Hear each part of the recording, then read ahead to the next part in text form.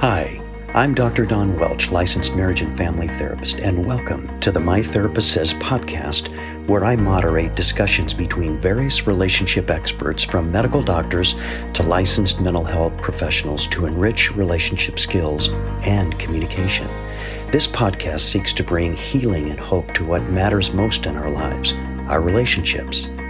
If you would like even more content or to speak with a therapist, you can visit us at www.enrichingrelationships.org. Thank you and enjoy.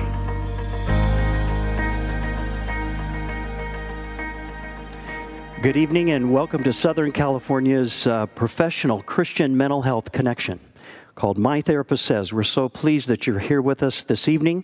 It's like having a psychotherapist, a professional mental health provider in your living room where you may ask a question about the topic. As you may know, tonight's topic is anxiety-free living. And so we look forward to your participation this evening. You may do so through several ways. Number one is we hope that you would be able to sit back and relax and enjoy the conversation, the discussion about your questions, as well as a 15-minute introduction by our guest panel member, Dr. Dan Jenkins. The other way is to actually write down your question on the 3x5 card that was handed to you as you came into the auditorium this evening. We do have those who are listening in and watching via their own laptop or computer or their own television set through live streaming. And so we invite those people, if they would, to text your questions directly to me as the moderator. And that is done by calling in 619-865-4447. 619-865-4447. So a couple ways you could do that as well tonight. I have a phone here that will be reading those questions. Hopefully we'll get to many, if not most, of the questions tonight as we work together. Tonight's topic is anxious-free living. In just a moment, we'll have a word of prayer as we begin, but I would like to introduce our illustrious panel that's with us this evening. I'm so pleased with our panel members. We have people that are nationally known, internationally known, and even locally well-known within our own San Diego County community. And we have two very skilled people with us tonight. Dr. Dan Jenkins, a licensed clinical psychologist, is directly to my left. Dan is an outstanding communicator. You'll find that tonight. He owns and directs his own professional psychotherapy company called Lighthouse in San Diego. His main office is in Mission Valley. So if you are looking for a therapist who is biblically integrated with psychological issues, this would be a wonderful person to consult. He's also a full professor in psychology at Point Loma Nazarene University. I've had the privilege over the years to listen to some of his students who talk so fondly about not only his psychological and biblical acuity, which he has a bachelor's in both of those departments, but also his sincerity and sensitivity toward their needs. So we're really privileged to have Dr. Jenkins with us. He's been with us on other occasions, and I'm so glad that he will be presenting a 15-minute or so introduction to tonight's topic. And you'll find that the topic tonight is probably one of the most diagnosed topics in mental health. So it's a very premier topic, one in which all of us should be actually interested in because of how it impacts us in so many different ways. So I welcome Dr. Jenkins with us this evening. And then to his left is Miss Yolanda Gorick, who's not a new person to us either at My Therapist Says. I'm so privileged to have Yolanda with us. In fact, she's participated in over 7.5 years of our My Therapist Says. This is number 90th production. And so if you have interest in listening to any of the previous audio tapes, you can go to enrichingrelationships.org and click on Minister Resources. That's enrichingrelationships.org, which connects to Skyline Church's website as well.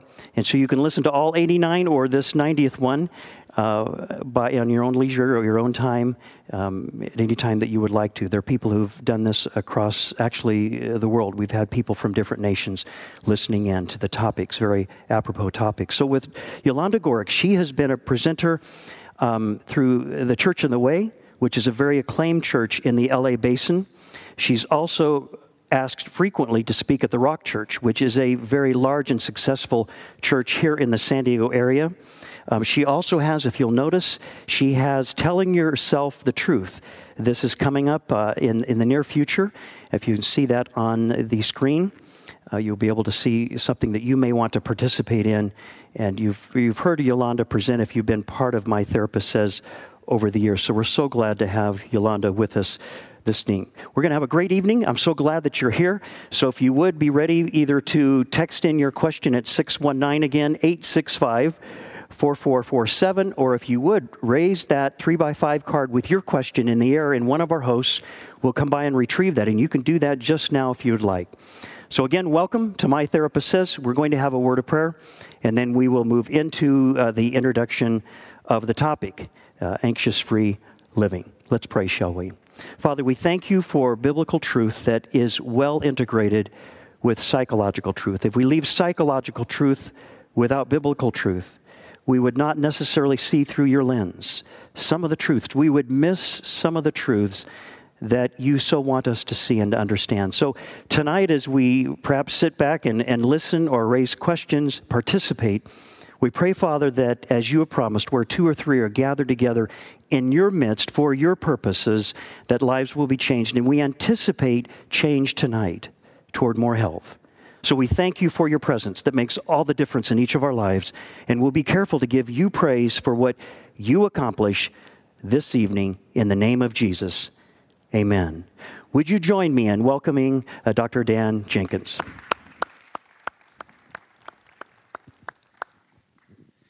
It is a real pleasure to be here tonight.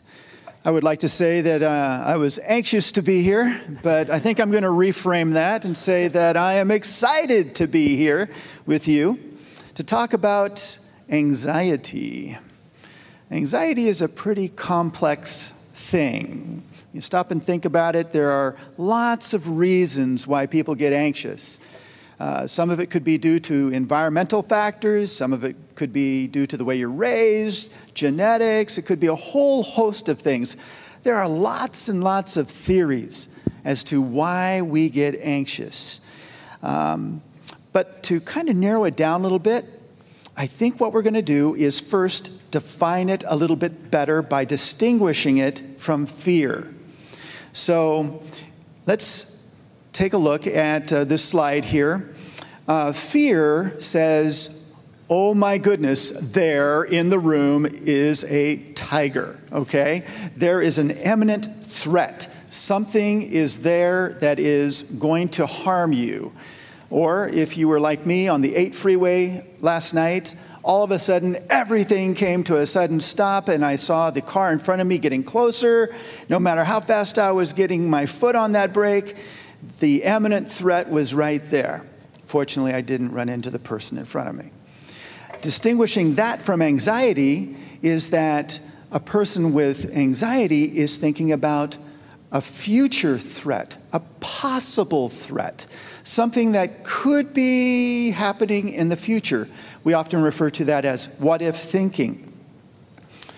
And one of the things we do in psychology is we try to help people distinguish between fear, which is kind of adaptive at times. You need to be afraid in order to successfully move your foot fast enough to the brake pedal to stop before that other car gets slammed into, or to know the difference between anxiety and fear. So anxiety is something that we look at from a biopsychosocial approach, okay? And we're going to add a component to that, spiritual, all right? So the biological obviously has to do with things like your physical reasons for anxiety, what causes you to be afraid or fearful or anxious, that can be triggered by your body. Psychological, your thoughts, your mind.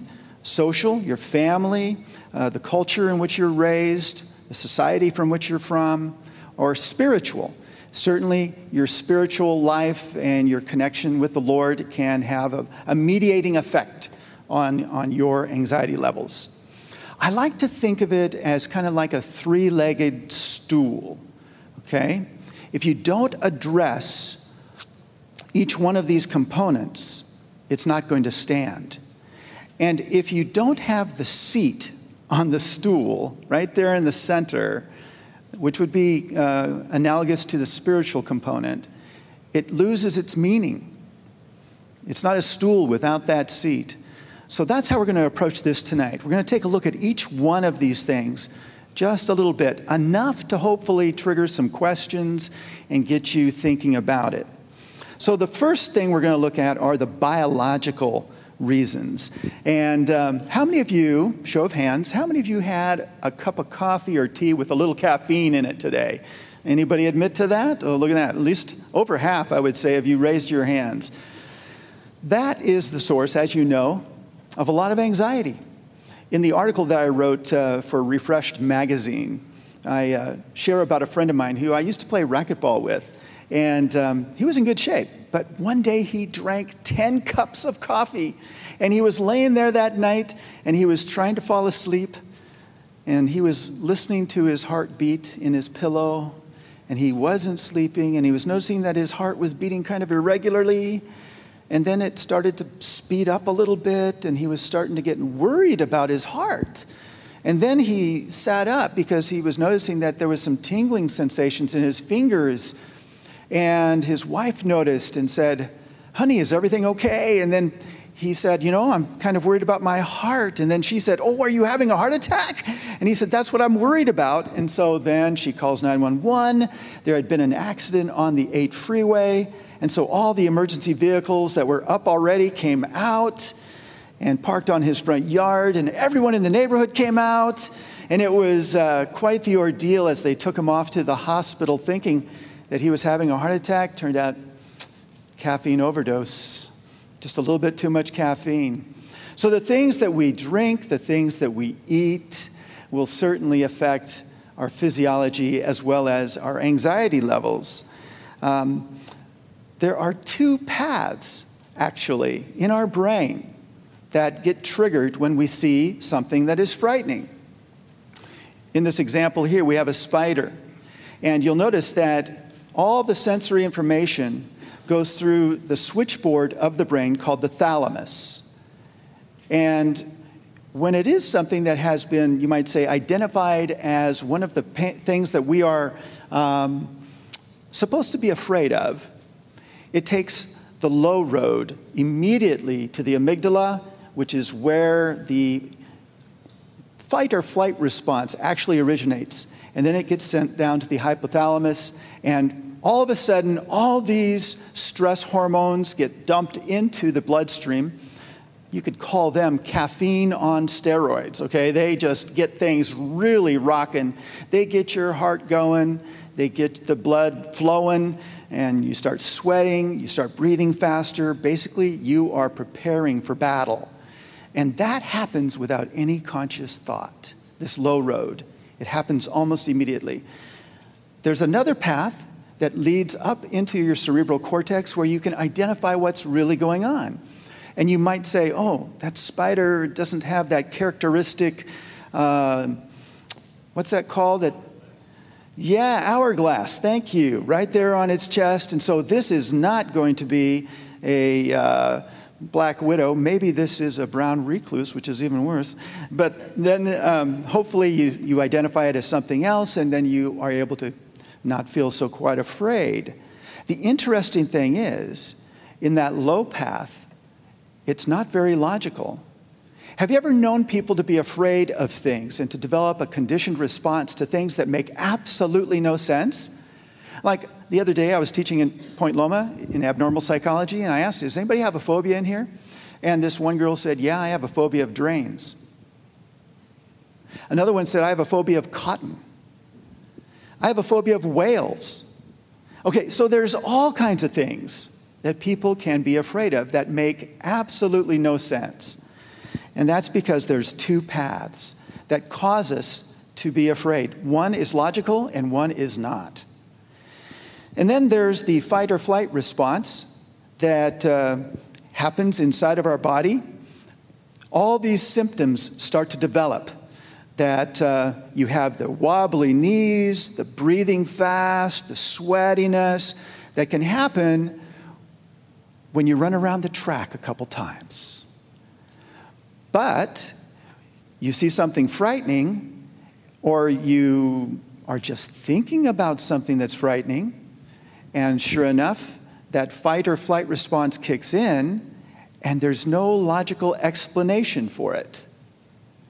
And so there comes along with that typically a sense of dread, a sense of, I don't know why this is happening to me. And what happens when that happens? You get more afraid, right? I mean, if you were running around the track and you were breathing hard and you were sweating and your heart was beating fast, you would say, that's expected.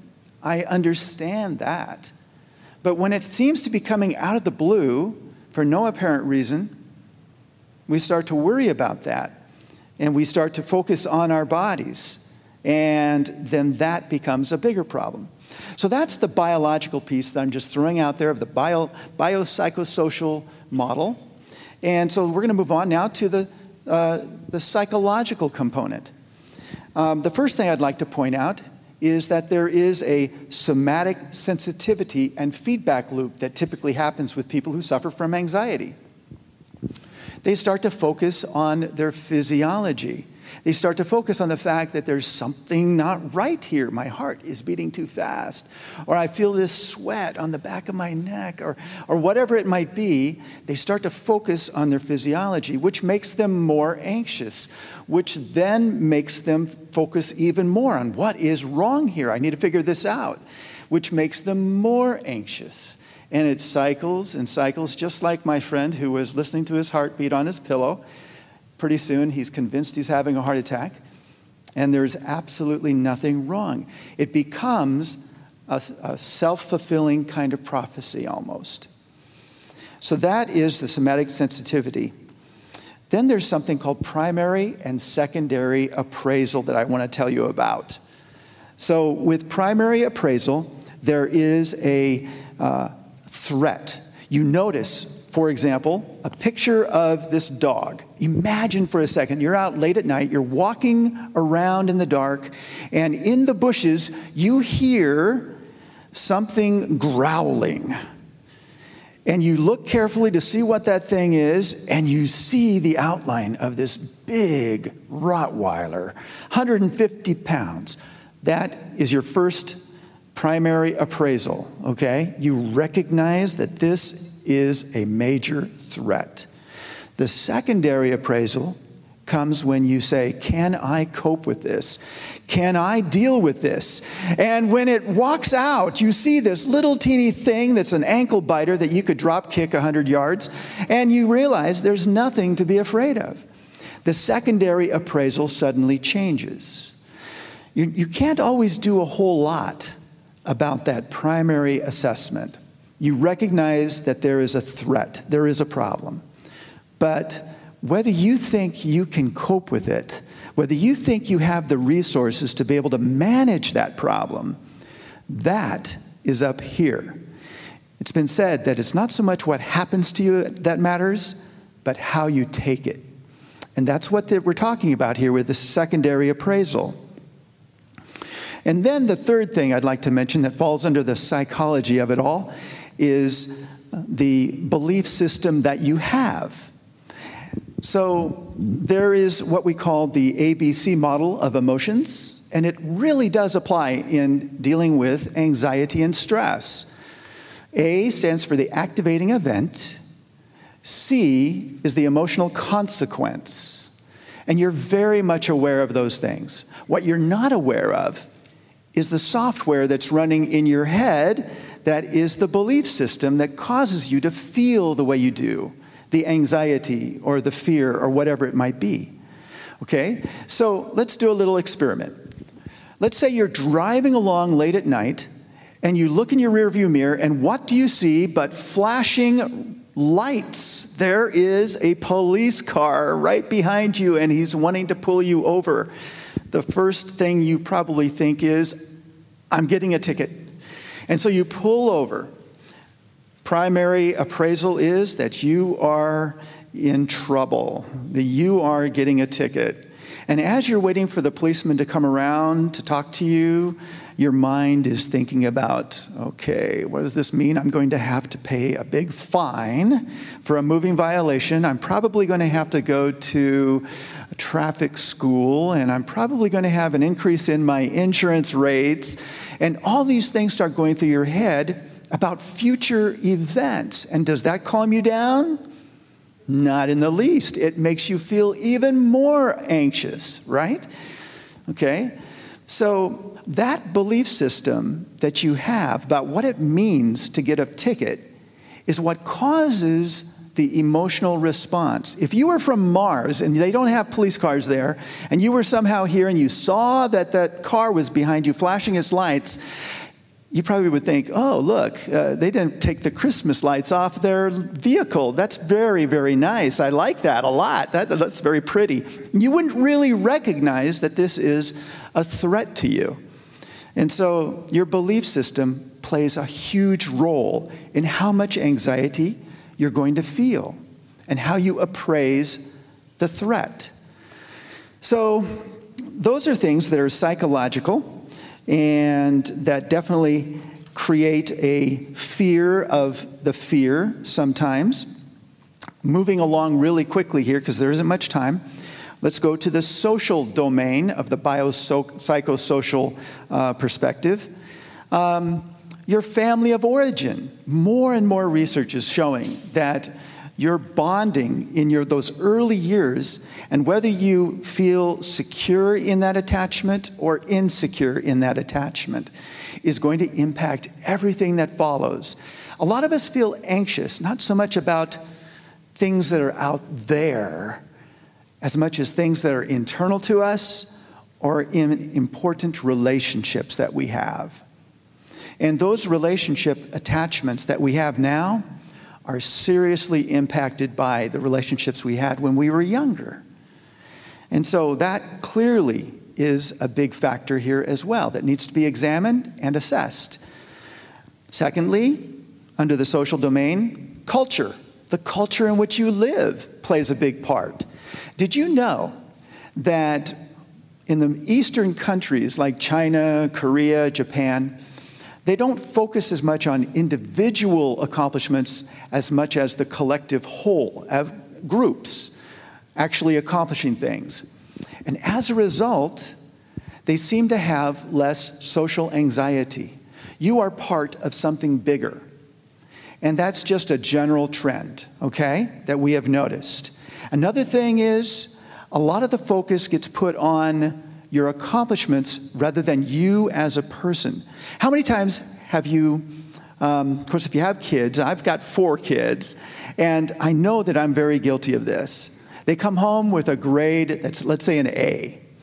And I say to them, you are such a smart young lady. You are so bright. You are so smart. That's fine to a degree. But here's what typically is done in Eastern countries that we need to do more of. You worked so hard for that good grade. You must have put in a lot of effort. Your hard work really got you that grade. Good job. Do you see the difference? There's a huge difference. If I say to my child only that they are very intelligent, that they are very bright, what are they going to think when they get that D or that C or even that B? Well, maybe I'm not as bright as I have been told. It's something internal to them that they may not feel like they have control over. If you compliment their hard work, then they're more likely to say, you know, I have power to control this grade. Okay? Not saying that we want to hurt their self-esteem at all. I'm saying that there needs to be a balance there. And by not having that balance, we set people up in our culture to feel like there's something terribly wrong with them if they're not all above average, okay? And that relates to the next thing.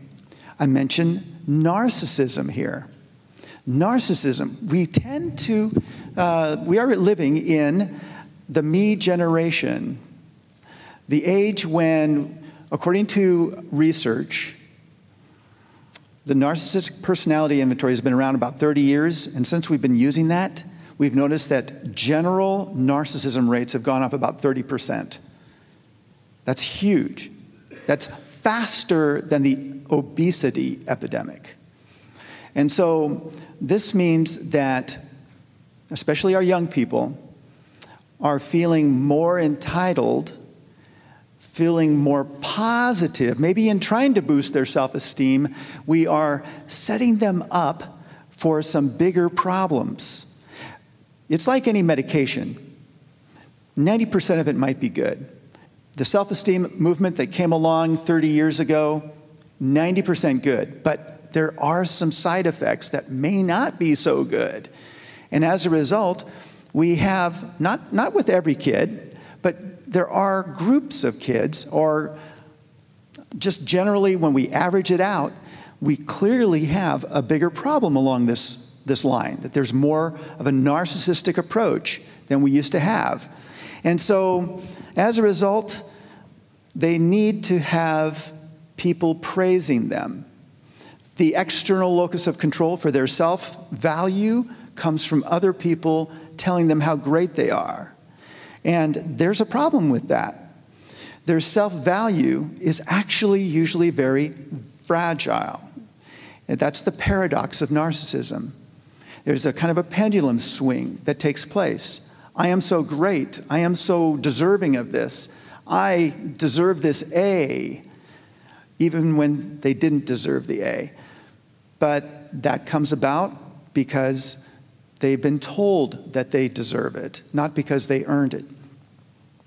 And then moving forward, I got to tell you, I was down at Balboa Park the other day, and there's a new thing out there called the selfie stick. Have you seen the selfie stick? You know, you walk around and you can take a picture of yourself, just about anything in the background. And I couldn't believe how many of those I saw at Balboa Park.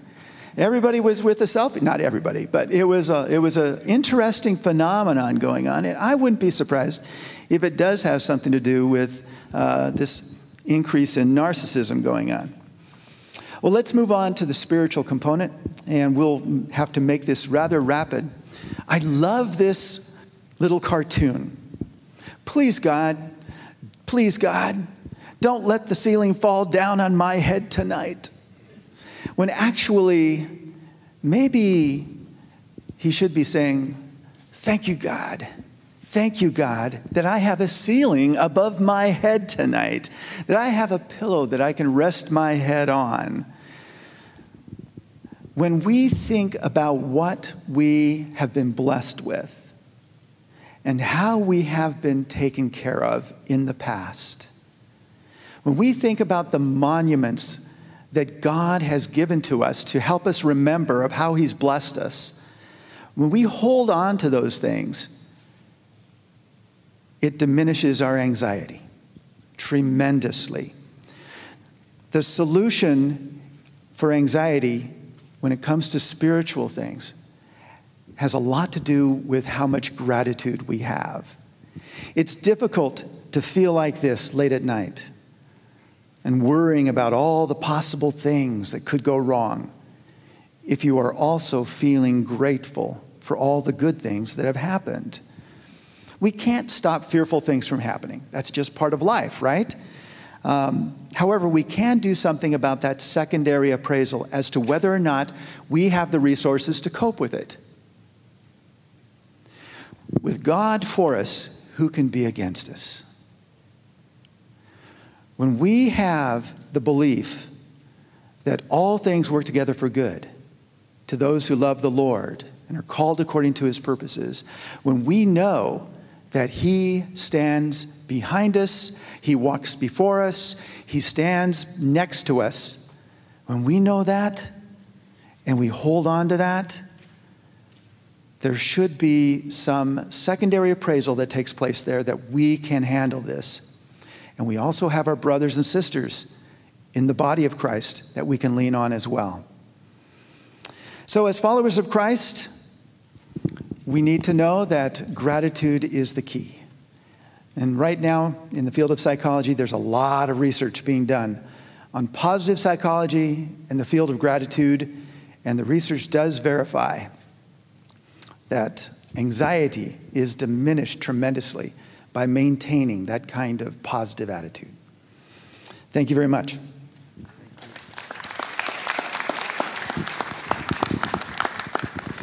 Outstanding, giving us great word pictures to follow this. On page 25, actually, of the Refreshed magazine that you have in front of you, you will see further definition about Dr. Jenkins' appraisal of how to live anxiety-free. So very helpful. And there's a question down here, a card, if the host can bring that up to the front. Let's dive into our questions for this evening. I have several that have been sent to me by text message. And the first one, is anxiety always associated with fear? This is one of the first questions. If we could talk about that, you already have. As both of you could, if you would, respond to that question related to, is anxiety always associated with fear? You were defining between fear and anxiety, helping us to see the difference. I would say no, not always. That sometimes anxiety can be free-floating. And what I mean by that is you feel the anxious feelings, but you don't know where they're coming from. Whereas with fear, there's an object that you're afraid of. There's something out there or internal that you are very much afraid of. But with anxiety, there can be a fear of something that you're thinking of that could happen. It's usually in the future. It's apprehensive about something bad going to happen. But sometimes it could be just a feeling that doesn't make any sense. And it's just free-floating, uncomfortable. A lot of times people report panic attacks, and they weren't really thinking of anything. Yes. Maybe dead asleep, and they wake up in a panic. And so it's not due to any specific thing. And you were talking, actually, in your magazine article, Dan, you talked about that fear has used the word imminent, I believe. It's either perceived or real or perceived imminent danger. You were talking about the two different dogs. The one was the perceived, this big dog's going to take my arm off. And of course, I didn't know you had boot dogs. But anyway, boot that little dog. You could boot the little dog. But that's that concept of fear versus the anxiety is that anticipated. There's an anticipatory, perhaps, piece to it, if I'm hearing. But let's get back to this question. I know I moved us away, just a little bit away from that. Yolanda, you look like you were ready. Is anxiety always associated with fear? Yolanda, I don't know if you... I think that Dan answered it perfectly. Without knowing what exactly the heart of this person's question was related to, I think that was very succinct. And I hope it was helpful because it was pretty clear. When I think of anxiety, I think of dread. But I love the fact that you included that it doesn't always have a source. It can be more aggravating when you can't name the source, but it does happen. Okay. Another question, this one relates to, thank you for really articulating an answer to that question. My teenaged daughter wanted me to find out if there are any quick tips to help her deal with anxious, repetitive thoughts, which you referred to, Dr. Jenkins, where at least I'm thinking of your article, because I read that this afternoon, and also what you said, that there can be repetitive thoughts. She's graduating in May and will be going to college in the fall, but she says the thoughts she gets are not related to that. So let me go back over the question. My teenage daughter wanted me to find out if there are any quick tips to help her deal with anxious, repetitive thoughts. She's graduating in May and will be going to college in the fall, but she says the thoughts she gets are not related to that. How would you respond to that? This is actually a fairly common question when you're dealing with either fear, anxiety, or even panic disorder or panic attacks. A lot of times the things that we feel afraid about don't seem to be directly related to the big events that are coming in the near future that really we ought to be afraid of. It's as if we don't allow ourselves sometimes to see what we truly are afraid of. She may have some anxiety about going away to college, which would be normal. But the human mind is capable of deceiving itself so well. And so it might be some other little thing, some other little anxious thought that she gets perseverating on just over and over and over again. And in a way, it provides a smoke screen so she doesn't have to really go to the real painful thought that what if I go away to college and I don't like it, or I'm away from home where I've been living my entire life. Those are reasons why she should be afraid. They're much larger, but these other thoughts kind of distract her from that. So you might call it the lesser of two evils. Okay, so are those behaviors to try to keep us from seeing it, and what can we do? For example, this question that was just texted in right now ties in. The anxiety I experience is more low level but chronic. What are some tips you would suggest? So what would be tips for the person who asked the first question, that this is chronic, and the person, maybe as you said, their mind is perhaps not tricking them, but maybe not dealing with the real issue? What would be some tips that we could help people that may be experiencing what these two questions have asked? I don't know if they're tips, but what comes to mind, I agree with Dan, that sometimes we protect ourselves from facing the truth. And we may not like to know that, but the truth is that the mind and our behaviors from the past, the family of origin that Dan talked about, we've learned certain ways to deal with anxiety or avoid anxiety. And we don't know if this person has obsessive compulsive, if she has repetitive thoughts. Is that a habit? Has she had them most of her life, or has something triggered it? So I like the idea that what we as Christians need to do is tell ourselves the truth, or allow someone to tell us the truth in love. There's no magical formula, but I like the theme that seems to be arising, that telling ourselves the truth. What is it that we're anxious about? And if it's not something that's in the future, why do we allow that to happen? It serves a purpose. I want to take away any shame or guilt or condemnation that anyone listening might have for feeling anxious. I remember one person said, yes, but the Bible says we're not supposed to be anxious. And I said, well, how about don't stay anxious, write it down, talk to a friend, face it and deal with it. Because the rest of the scripture says, be anxious for nothing, but let your requests be made known to God. So to God and maybe someone else, so that you get it out. So we're trying to be authentic, in other words, embracing or facing the anxious, fearful piece rather than avoiding. Some of the tips, I know you didn't perhaps like that word, but some ways that we can deal with this is, number one, to try to be aware of what it is that we are feeling anxious about. How do we get there?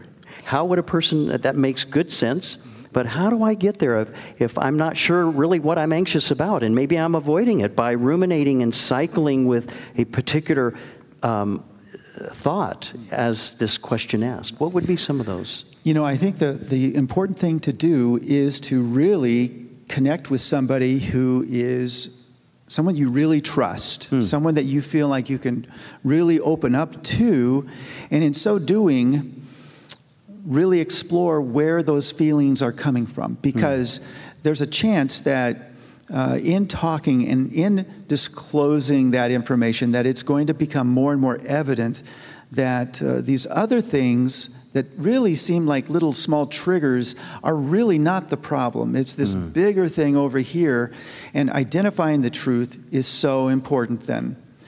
And the other piece that I wanted to say is, when you're by yourself, when you're at home in bed, clutching the blanket, and you're letting your mind just kind of go places it shouldn't and into those dark places, it's okay to try to get out of that attempt to figure it out by ruminating on it. Because when you just do the same thing over and over and over again, it's not going to come to a solution. That will not be the answer. In fact, it just makes things worse.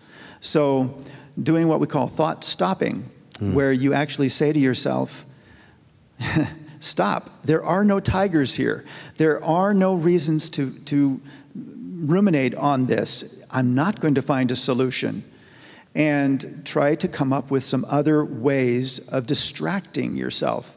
When I'm having a difficult time falling asleep because I'm thinking about things, I'll actually get out of bed and go get a book and read until I'm starting to feel drowsy. And then I go back to bed. I don't read in bed because that's where sleep is supposed to happen. But go back to bed and try again, and try not to let the mind go down those dark paths that make you feel anxious. So that's one of the ways to kind of stop those thoughts that habitually start to take over. So thought stopping is one. That's a very good point about that a bed is for sleeping, and when you're reading it, you are becoming relaxed, but having a designated place, boundaries for particular parts of our life, and then also through Scripture that is saying to be more direct.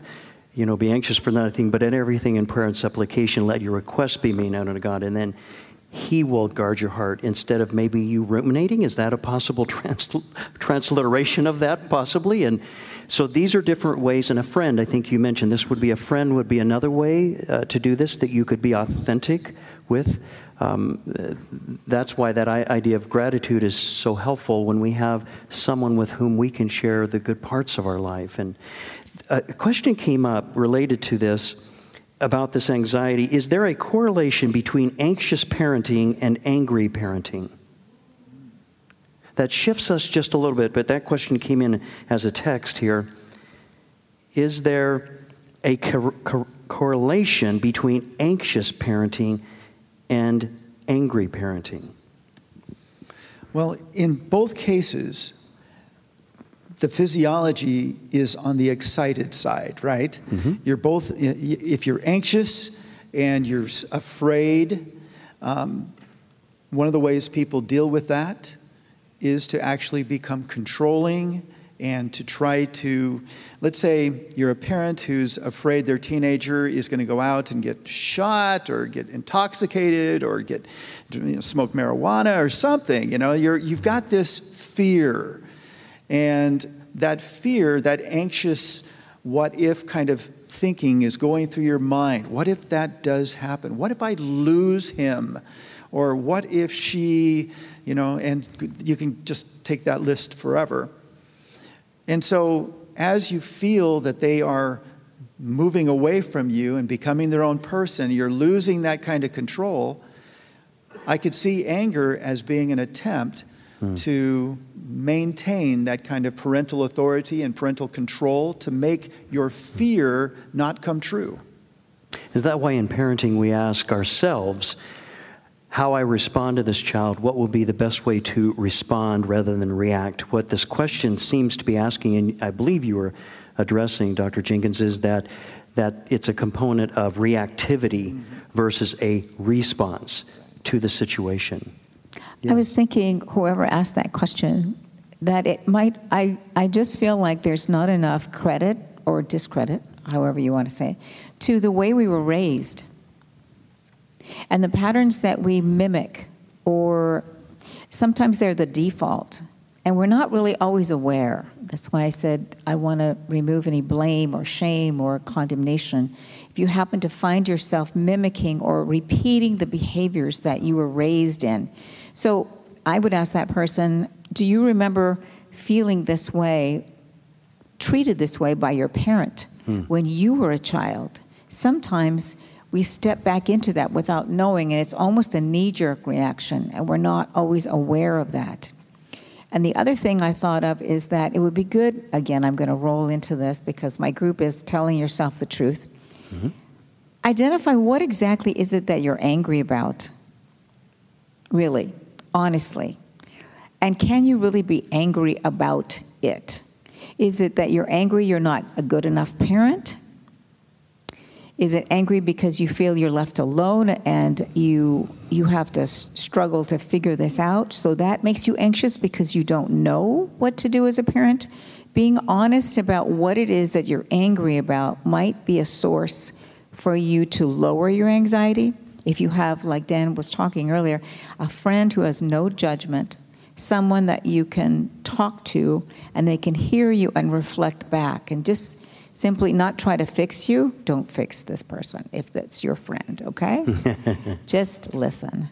And then reflect back. Well, it sounds like you're anxious or you might be angry because you don't think you really can do this, but you have a child. And maybe you're angry because you're alone, or maybe you're angry, maybe your husband's deployed, or it wasn't what you thought.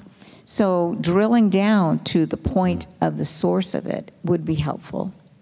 And then finding out from there what triggers you to feel anxious or angry. These are not simple things, but I'm trying to kind of give a different perspective on this so that you don't blame yourself or shame yourself, but you keep moving. You keep moving and you don't stay stuck, because that's really where the enemy wants you, kind of handcuffed and behind the door and just saying, I'll just regurgitate this thing until the second coming, and I don't care who's knocking at my door. I'm just going to just keep worrying about this. I'm worried about the second coming. Will I be left behind? I mean, because it just builds and you're just like going on. And the enemy says, that's fine. They're taken care of. I can go on to somebody else because they're never going to move. So wake up. So how do we do this? Let's even take it. Let's drill down, as you said. Let's drill down. What would be a way if I don't know how to drill down? In fact, I may not know how to do reflective work. You talked about being reflective, asking myself questions. What if I've never asked myself these kinds of questions? How do I start doing that? How would you instruct someone? You're so eloquent the way you said that. Drilling down. But I think there's some people that might be saying, I don't know how to do that. Help us to know how to do that. You did, but can we build on that for just a moment? It was so well said. Let's build on that for a moment. What would be things we could invite people to do or consider, to be reflective? Our society is not really a reflective society necessarily. It doesn't build on that.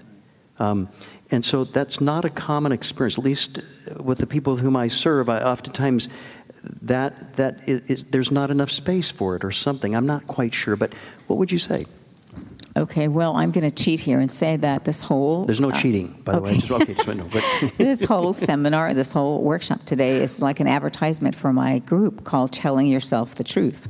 When is that again? That is going to start the first Monday in February, and it goes for 4 weeks. And there's a morning group and an evening group, and it's co-ed. So that's it. I show you how to drill down, how to examine. One thing that it takes to be reflective is that you have to admit that you hurt. That's something I learned a long time ago. You have to admit that you hurt. If you're not going to admit that you hurt, you're just going to keep going on.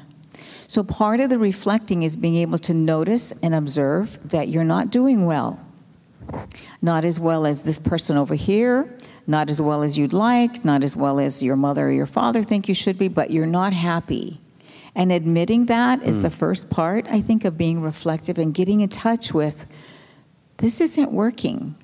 And that takes a little degree of honesty, but if you start with where you're bothered, where you hurt, that's where you're going to meet the Lord. That's where I did. And so that's my 2 cents. And just to add to that, I think in our busy society, taking time to be reflective is something that is sorely lacking. The Bible talks a lot about meditating on the Word, taking time out. And I would suggest to you that when a person is very, very relaxed, in a peaceful place, and able to really be with the Lord and feel that peace that passes understanding, that is just the opposite of being anxious and stressed out. And you can't be anxious and relaxed at the same time. They're physiological opposites. And the more you take time out to just meditate on the Word and to relax and let yourself slow down, it's like vitamins. It's going to, maybe not one time, make a huge difference. And we'll feel good, but the more you do it, the more you will lower your physiological levels and your anxiety levels will drop. Yeah, that Joshua 1:8, to meditate on the Word of God day and night, so that you may prove what the will of God is. So it's God even helping us to relax, to enjoy his presence. And actually, you're talking about experiencing the transparency of God. He became transparent through Christ. And transparency oftentimes leads to a relaxed place. There was a note that was texted to me, said, great point about admitting that a person hurts, really hit a chord with us. So that was just texted to me. With this whole concept, there's a question that related to being in a fear-based position. The question is, haven't dated in 3.4 years. A friend mentioned she wanted me to meet her friend. A real nice guy. Anxiety set in. Started dreaming about it night after night. How do you remove that fear base? So the question is related to a fear base here. I prayed about it, yet physically felt nervous. So the person, I believe, is asking that there's a nice guy that she's wanting to meet, but anxiety set in, and she then started dreaming about it, and at night, made it even worse.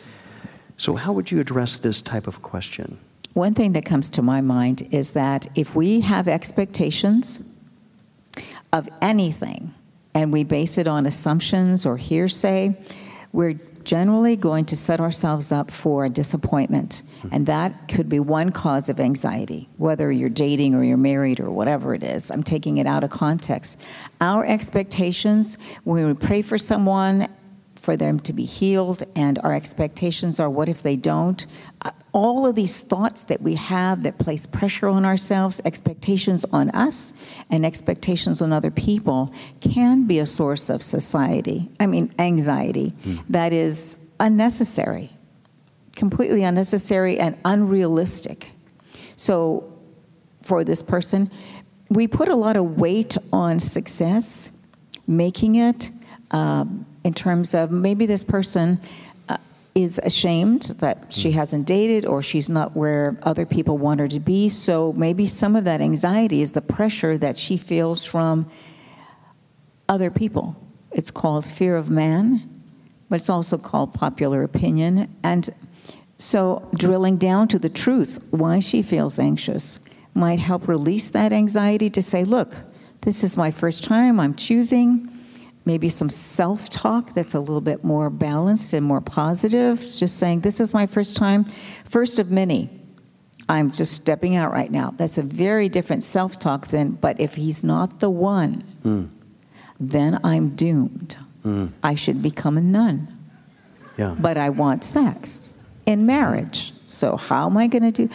We just go off. And so I just think we make it so easy for the enemy. It's like, yeah, they're on. They got it. I need to move on. We do so much to ourselves. The positive self-talk can always include Scripture. Always. Because otherwise you're just talking back to yourself and hoping that you make sense and that it's okay.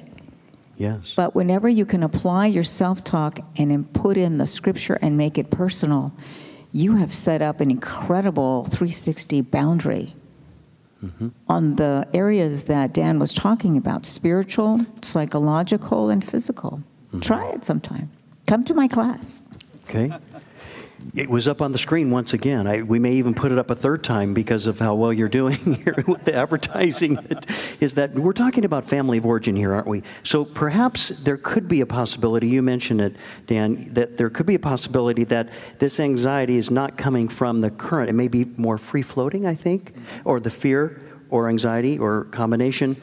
That is it possible that it could be coming from family of origin? You talked about there may not have been perhaps adequate bonding early on in life, which creates potentially fear or distrust. The very first real challenge that we have, even as in infancy, is being able to develop trust in our caretakers.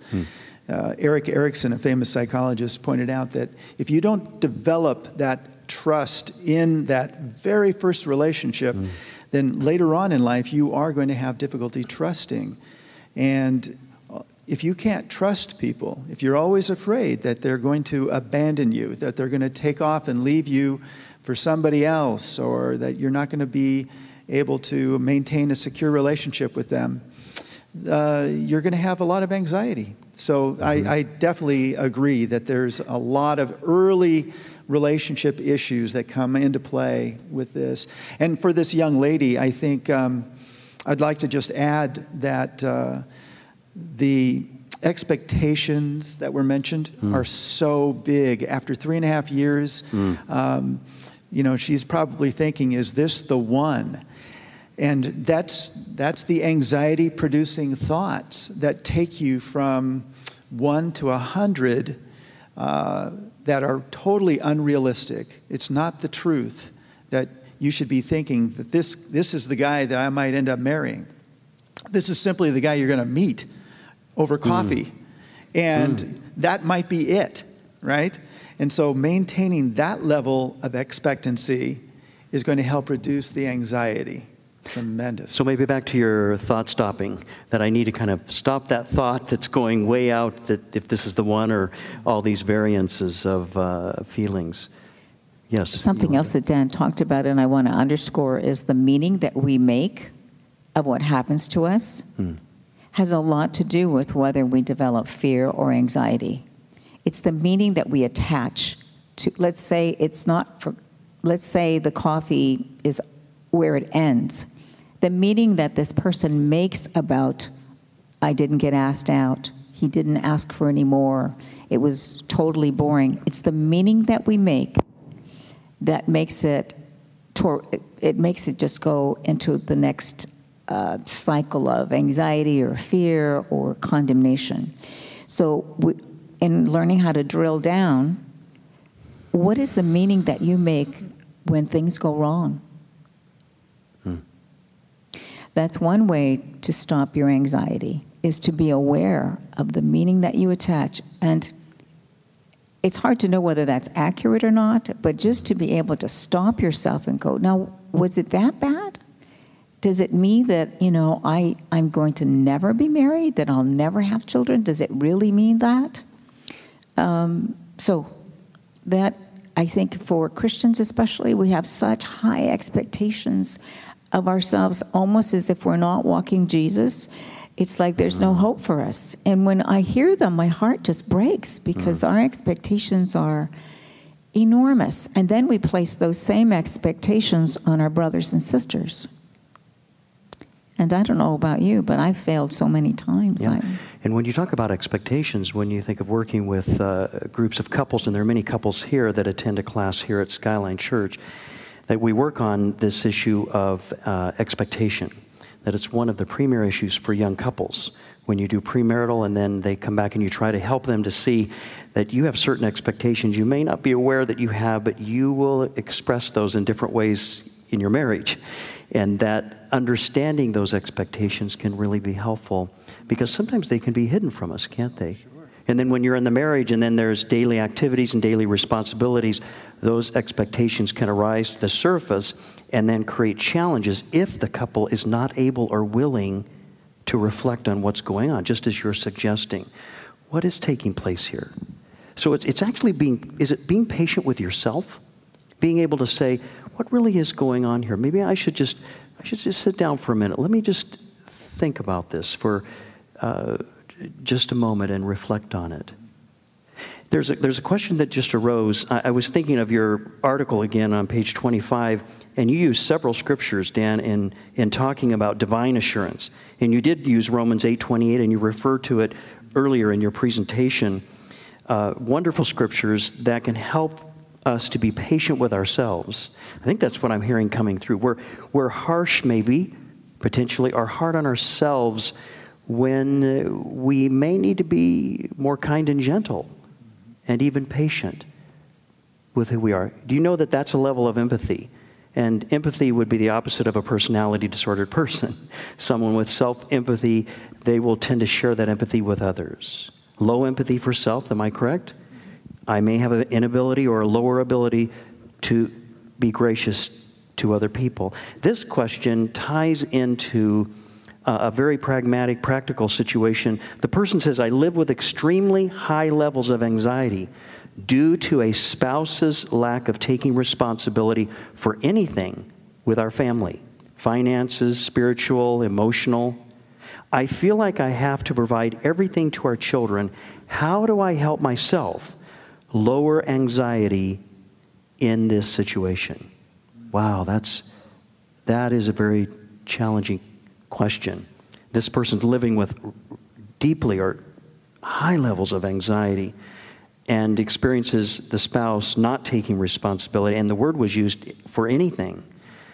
That's a lot of anxiety. And I'm very sorry to hear that a person's experiencing that. We cannot live long with that kind of anxiety without having, back to what you were saying, some sort of somatic issue that may transpire. Right. Quite often that's what does happen, is that some kind of physical breakdown does eventually happen. A person living in that kind of situation will be under so much stress and so much worry and so much anxiety that it doesn't take long before they start to really fall apart. And just hearing that really saddens my heart to know that there's somebody in that situation. And I would just really advise them to seek some comfort from other people that would be able to listen to her plight and to be able to get some counsel, maybe to figure out specifically steps that can be taken to build her up and strengthen her, because she's taken on the responsibility of raising those kids, it sounds like. And that's a huge responsibility, and she's stepping up to the plate and she's doing it, but her resources are limited.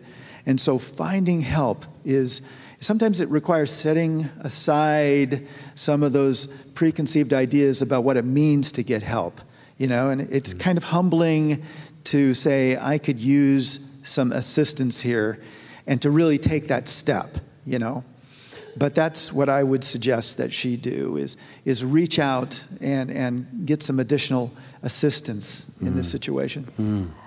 Thank you. When I hear that cry, I guess I'm not going to be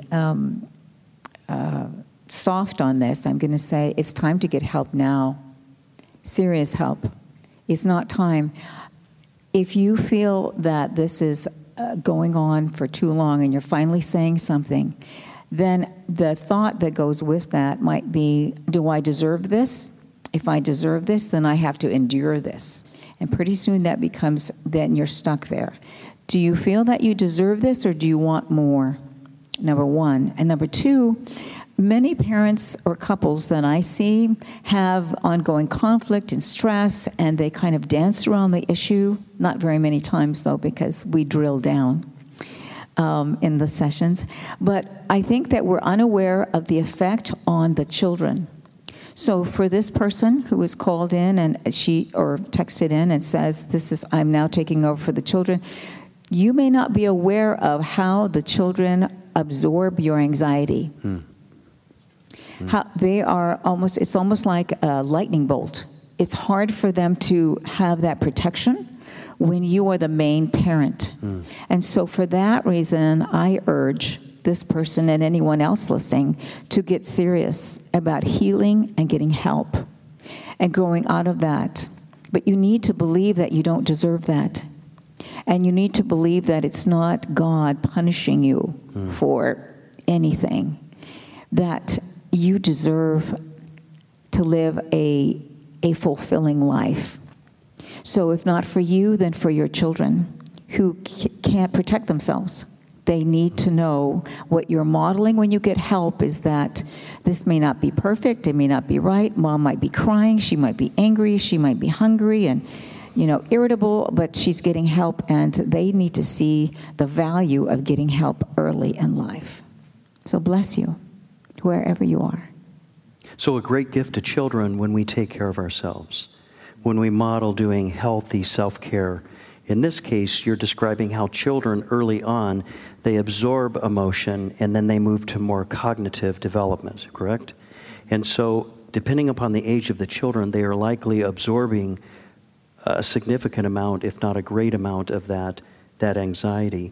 And so that would be a motivator for most of us as parents, I think. You're describing how perhaps being motivated to take care of self so that will impact the children. Is that true?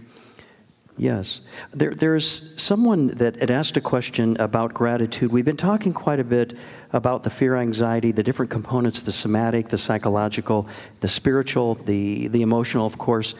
And Dr. Jenkins helped us to look into a little bit of positive psychology. As you were saying, it's heavily researched, and there's ample support, as you also indicated, that we actually have longevity increased with a more positive attitude because there's a lot of chemical reactions, responses, the way we view our life. We're hopeful. You've heard in the Bible when the people are out without hope, they perish. When someone's very suicidal, they've lost hope.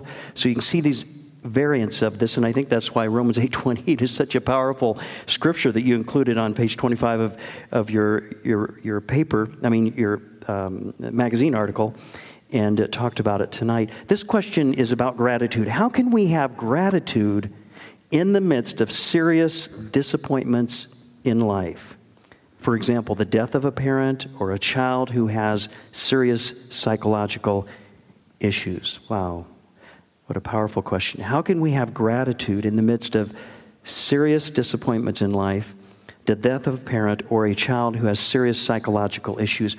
And may I add a little addendum to that question, that for whatever reason, even in the Christian world, we can, I don't want to say we fake it to make it, but we may not be able to adequately embrace things, and someone might say, we just need to pray about it, or have you done something wrong?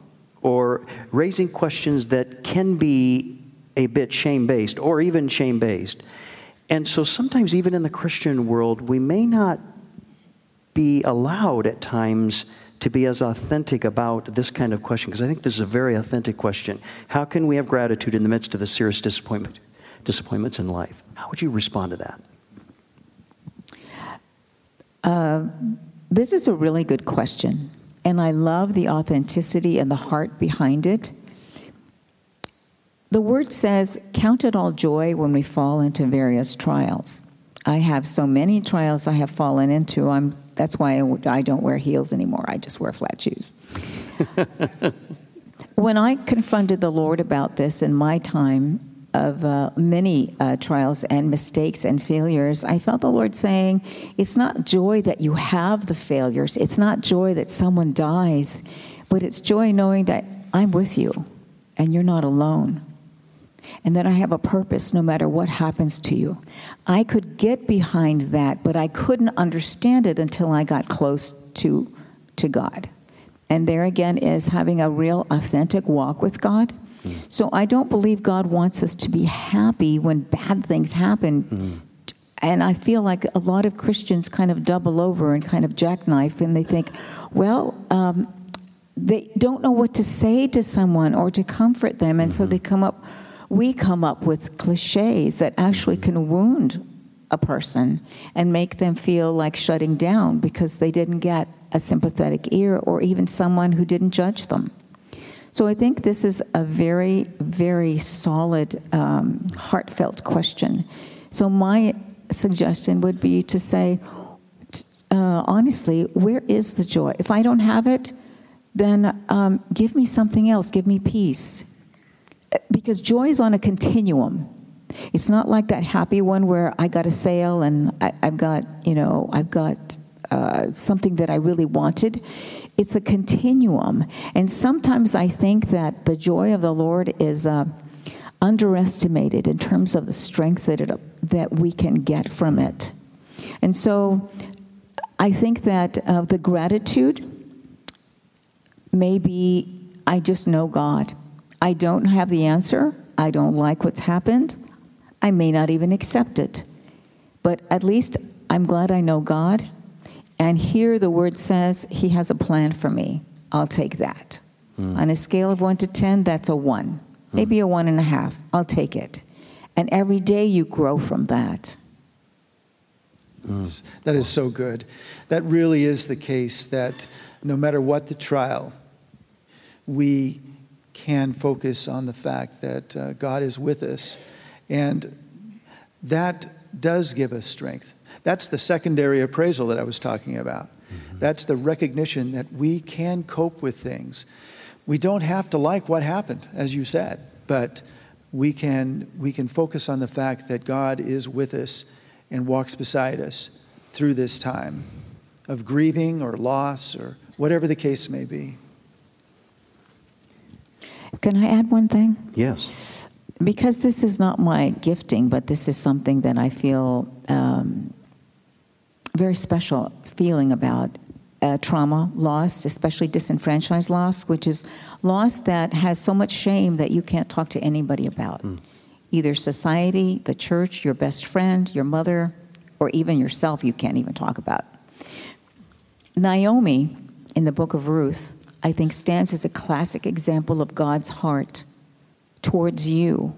If you are bitter and broken and angry and want to change your name, you can still be blessed if you keep moving in his direction. That's his promise. So it doesn't matter how angry you are, if you're honest about it, you're not going to end up cursing yourself or having more problems. The point is to be able to be honest about it, because that book and that model that she gave, I believe, is God's signature saying, I understand. Tell me more. It's okay. Yeah, I think with the life of Jesus, we're planning to wind down here tonight. The life of Jesus illustrates, as he went to the cross, his ability to embrace the pain, to be honest, to be authentic, as you were suggesting with this, and that God really wants to allow us to be authentic with him and with ourselves. That's the beauty of being a Christian. We actually should be, perhaps that sounds a little bit shame, I'm not saying should be or the shoulds, but the odds, but by virtue of being a Christian, we are allowed to be honest with God, and that he's very interested in what we're having to say or what we're experiencing. We are out of time, and we have several more questions. I wanted to spend a little more time on the gratitude. That was so helpful. And the other areas, we'll have to perhaps conduct another anxiety-free living.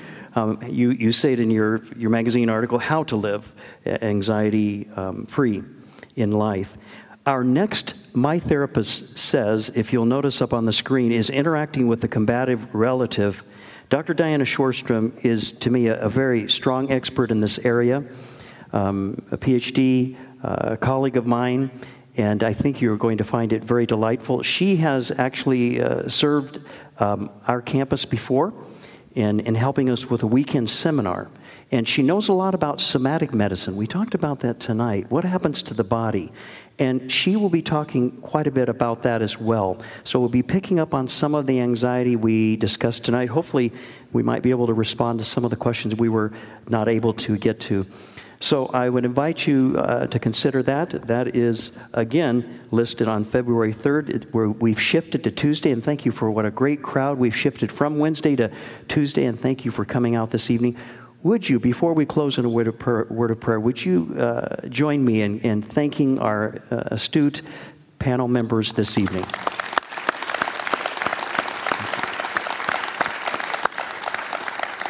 Outstanding, outstanding. This was free of charge. Actually, you should be charged about maybe $450, but we won't be charging you tonight for the expertise that you were able to gain from these two individuals. Now, if that wasn't anxiety-producing, Yes, that wasn't anxiety-producing, wasn't it?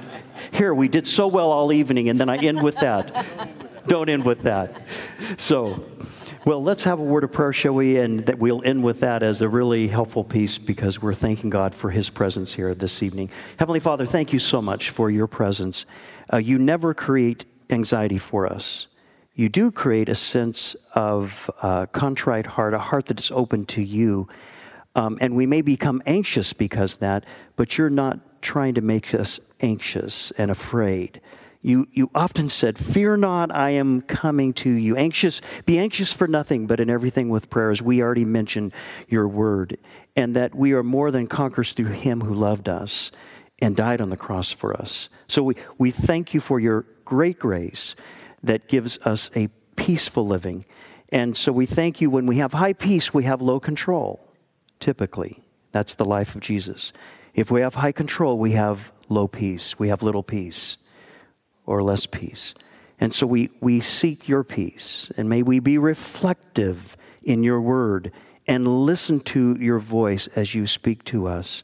And so we thank you. We bless you this evening. We give you praise in Jesus' name. Amen.